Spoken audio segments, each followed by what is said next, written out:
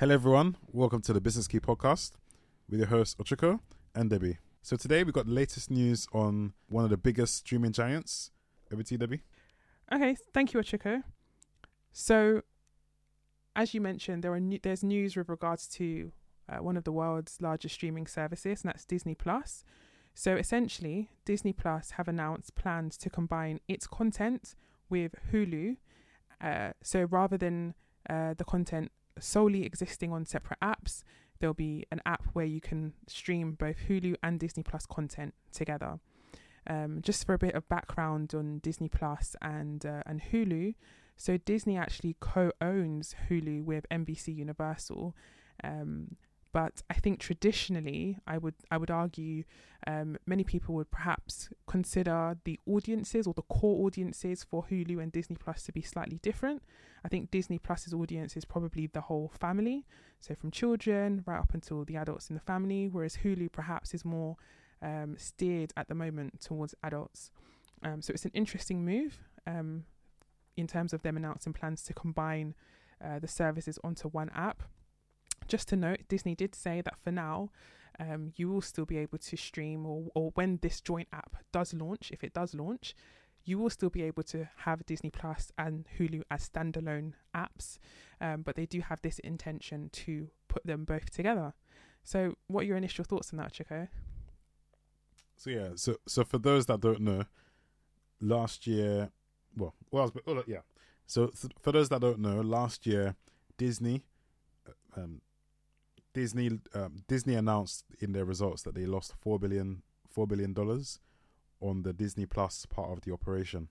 So they basically got a lot of work to do in terms of making it profitable, making Disney Plus profitable. So they definitely got to do something drastic. So it sounds interesting. They're not really, doesn't sound like they're complementary, but we'll wait and see how that does. So on face value, I would suggest that Disney Plus, the audience definitely seems more geared towards family. A lot of children-friendly content on there. Some content on there that is more geared towards adults, such as Star Wars and Marvel's franchises. But on the face value, I would argue that it's more towards children. And Hulu definitely seems to be a bit more edgy in terms of their content and definitely more focused towards adult. So I definitely agree. It does seem a bit of a mismatch in terms of the audiences. However, Disney Plus did announce that they lost 4 million subscribers in the first 3 months of 2023. So as you rightly said, the business is not profitable as a business segment. Disney Plus is not profitable. It's had massive losses. I mean, when you're seeing losses in the billions, I mean, that is a cause for concern. And not only that, it seems as though perhaps the audiences aren't satisfied because they are leaving the subscription in droves. So it definitely appears that Disney Plus are thinking, let's think outside of the box and let's think of something new in order to see if they can try to, at least reduce the losses, if not, get Disney Plus onto the road to becoming profitable. Is part of it that they're not, I would imagine, did they overprice some of the programs that they bidded for, perhaps? Yeah, that could be, because I think they would have a lot of original content and content that they've perhaps commissioned to be developed, and perhaps they spent a lot of money in terms of commissioning these shows and these films, and perhaps that's also contributing to their losses, because it's these huge outlays, because Disney Plus is still relatively a new service, and they just haven't seen the profits or the revenues that have outweighed this outlay that they've spent.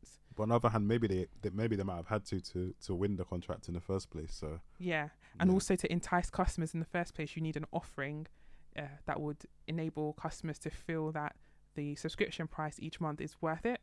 So it's almost like a planned loss. You expect this initial outlay, but I think perhaps the company is worried because the losses seem to be getting greater as opposed to reducing. Also, there are some fears from some current Disney Plus and Hulu subscribers that with this joint content being on one app, that the streaming price for that app might be greater. So I think some current subscribers or people in general that may be interested in these services are worried that the subscription fee will go up for the joint service. What do you think about that? Yeah, that's definitely a cause for concern, especially, with the cost of living crisis and so on, with so many people struggling, and inflation and so on. So yeah, that's definitely a cause for concern. Yeah, it remains to be seen, how they manage to balance the books there. Any thoughts on that one? Yeah, I think it will cost money to merge the offerings into one app, and you're going to have to build systems in order to keep customer data safe and ensure that they can, access the content. So I definitely think there will be a cost to Disney Plus to put out this new app, of course, development costs, maintenance costs, etc. So I think invariably, particularly as the business is reporting a lot of losses, I think it most likely will lead to a higher subscription cost. Whether that is enough to stop the hemorrhaging of Disney Plus in terms of the losses, I'm not sure. But I think it's interesting that this is one of their approaches, and it will just be interesting to follow it and just to see how things progress as a result. I think I did also see that with the first quarter of 2023 announcement of the loss of 4 million subscribers, that it did also affect Disney's share price. There was a sharp drop because investors are probably a bit nervous about the direction of Disney and the overall performance. And so I think this is the management's way of trying to show that they're doing something to try to combat perhaps the losses, and also to bring in a stronger subscription base for the service. Yeah, as you were talking, I just realized I'm actually part of the 4 million people that are unsubscribed. And yeah, that was just because I just realized for quite a while that I hadn't really been watching it at all. Not that there wasn't any valuable content. I think maybe it's just a streaming thing in general. I wonder if many of the viewers might feel the same, where I had like a Netflix subscription, I had a Disney subscription, and there was just so much things to watch. Like sometimes it can be overwhelming in some ways. Like it just feels like you got like a mountain of things to watch. So in the end, it's, you just end up not really getting around to watching all the programs that there is, just because there's just so many. Yeah, I agree. I mean, time is a finite resource, and so when there is just a lot of choice, you end up maybe choosing none, because what do you choose to invest your time in? It's quite difficult to decide. And I think one thing, because you mentioned Netflix, I think one thing that perhaps Netflix had as a slight advantage is they tend to have a lot of quite interesting releases throughout the year. And these releases, some titles tend to get a lot of attention. So if you recall, for example, The Tinder Swindler, when that came out, it was all over the place. Everybody was talking about it, and it meant that if you hadn't watched it, you were going to try to watch it. We talk about this plethora of choices in terms of what to watch on streaming services. Well, in that time, it was make your way over to Netflix, because you have this, interesting documentary that everyone's talking about. Same thing with something like The Tiger King, or with most recent, there was a drama called Wednesday, which was in the top 10 of Netflix worldwide for a number of months, actually. So, if you hadn't watched it, it was almost like you're missing out. Whereas I don't think I can say the same for shows on Disney. I don't think they've had as many must-see titles in the past year, let's say. This is not to say that their movies, particularly obviously they have the Marvel franchises, don't do incredibly well, but perhaps these are more infrequent. Maybe these are more cinematic releases, and maybe people watch them on Disney Plus as and when. So they don't have this same viral impact where you have to watch it then and there, or even something like Squid Game, which when that was released, it was very, very popular for Netflix, and it meant that you wanted to watch it then and there. So it brought in a lot of eyes. And I think one of the most valuable currencies these days is attention. And, what will enable you to keep your subscription, what would deem your subscription valuable, is this app is enabled to keep my attention because the shows are really engaging and everyone's talking about it.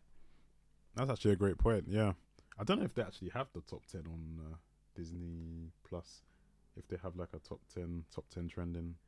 I'm not sure. I've actually not used the Disney Plus streaming service. Okay. But if they don't have it, I think it's definitely something that they should implement, because it also just encourages people to, watch certain shows.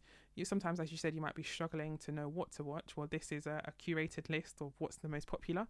So perhaps in there could be something for you that might pique your interest.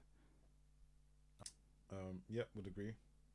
So do you have any sort of general thoughts? It's a bit of a tough question. I think if Disney Plus knew the answer, they would implement this. But what do you think are some of the things they should think about in terms of making their business profitable, turning things around?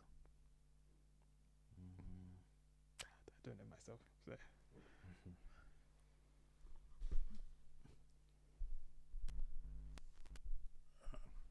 I think they probably have to do what they've been doing, which is, you know, to really analyze, look at all the costs, and to really, you know, do a deep analysis of, you know, how what impacts, if any, is it having on the profit number, and if not, then, you know, give it a review to say, actually, do we still need to do this? So I believe that's what they've been doing. They've employed like a new, well, the CEO was somebody that was there before. I think his name is Iger. Yeah. Iger, Iger, and he was there before, so they brought him back. So that looks like what he's been doing. Unfortunately, he's announced some redundancies to some positions already.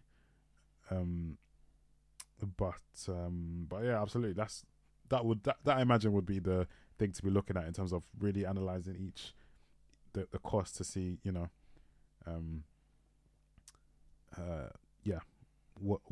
what they need to stop doing, basically, what avenues they might need to stop doing, and then in terms of growing the profit number, I guess. I mean, I would say, just to cut in there, so I definitely agree with you there in terms of reducing the cost base. But I think in terms of increasing revenue, I think just as what we were speaking about, trying to create viral moments, there should be certain shows or certain moments where people are talking about Disney Plus, and Disney Plus seems like the app that you need. And I'm not sure that they've quite caught on to that yet. I think also perhaps if they have quite large deals with certain actors or franchises, sort of going back to that cost piece, just seeing if they can find ways to reduce that. I think that is actually really, really key, really fundamental. Because I think, you know, Disney is an iconic brand. They definitely have big titles, but I think they need to see if they can find, maybe even find new creators, new content that they can put on their platform, and just give things a chance, see where they land, and see if you can receive a viral moment. I think perhaps it might be the wrong move to just try to be safe and stick in with your big, you know, blockbuster or the well-known, you know, cartoons, for example, or films, for example. I think people are looking for, you know, the extra, the edginess, something that's going to be really interesting, really, you know, strange or odd, or just, you know, really fascinating. I think that is what people will flock to in droves. I think the, you know, normal titles that they have will be great for things like Christmas, where family's at home and you have more time to watch your favourites. But I think perhaps maybe just being a bit edgier with their new titles, and perhaps that way you can also afford to pay less, because, you know, it's not the big time, you know, actors, big time producers. It's, you know, something a bit new. Then you can have something like a Squid Game or something like a, you know, Tiger King. You know, you actually give yourself the opportunity to have these big moments, but you have to take that risk. So I would probably say that might work in terms of raising their revenue share. Yeah, I suppose, as they say, content is king. So I think a lot of it will be down to the contents itself. Yeah, maybe also like an ad option on the service as well, if they're not doing so already, as another way to bring in revenue. That might be a bit unpopular, but if they market at a slightly lower price for the subscription, people might be willing to give it a try. Maybe if they're not nuisance adverts, or adverts perhaps maybe just at the end of a TV show or the start, as opposed to adverts periodically through the show, it might decrease the irritation with them. So that might be another avenue they could go down in terms of increasing their revenue. But also we'll see how this you know, planned new app with Hulu goes. Perhaps that can also be a key element for them. But I think it's an interesting one. It's something that we'll keep an eye on. But we're definitely interested to know your thoughts. So please give us a comment and let us know what you think about Disney Plus's plans to merge a streaming service with Hulu? Do you think it will be successful? Do you think it makes sense from a marketing perspective? Would you subscribe to it? And what are your thoughts on Disney Plus itself and their potential ways they can, turn things around and reduce their losses and eventually become profitable? Yeah. Only thing also I'd add is if you're also one of the people that have unsubscribed as well, but interesting to understand what your reasons for that was. So unsubscribing to Disney Plus, it'll be interesting to understand what your reasons were for that, and just to give some more context, just to understand what the different reasons for that was as well. Agreed. And what would cause you to resubscribe? But we hope you've enjoyed today's podcast. So feel free to get in contact with us if you want to share any thoughts or ideas, if you have any topics that you want us to talk through or take a deep dive on. Please feel free to message us on our social media handles. Yeah, so thanks very much. See you next time. See you. Bye.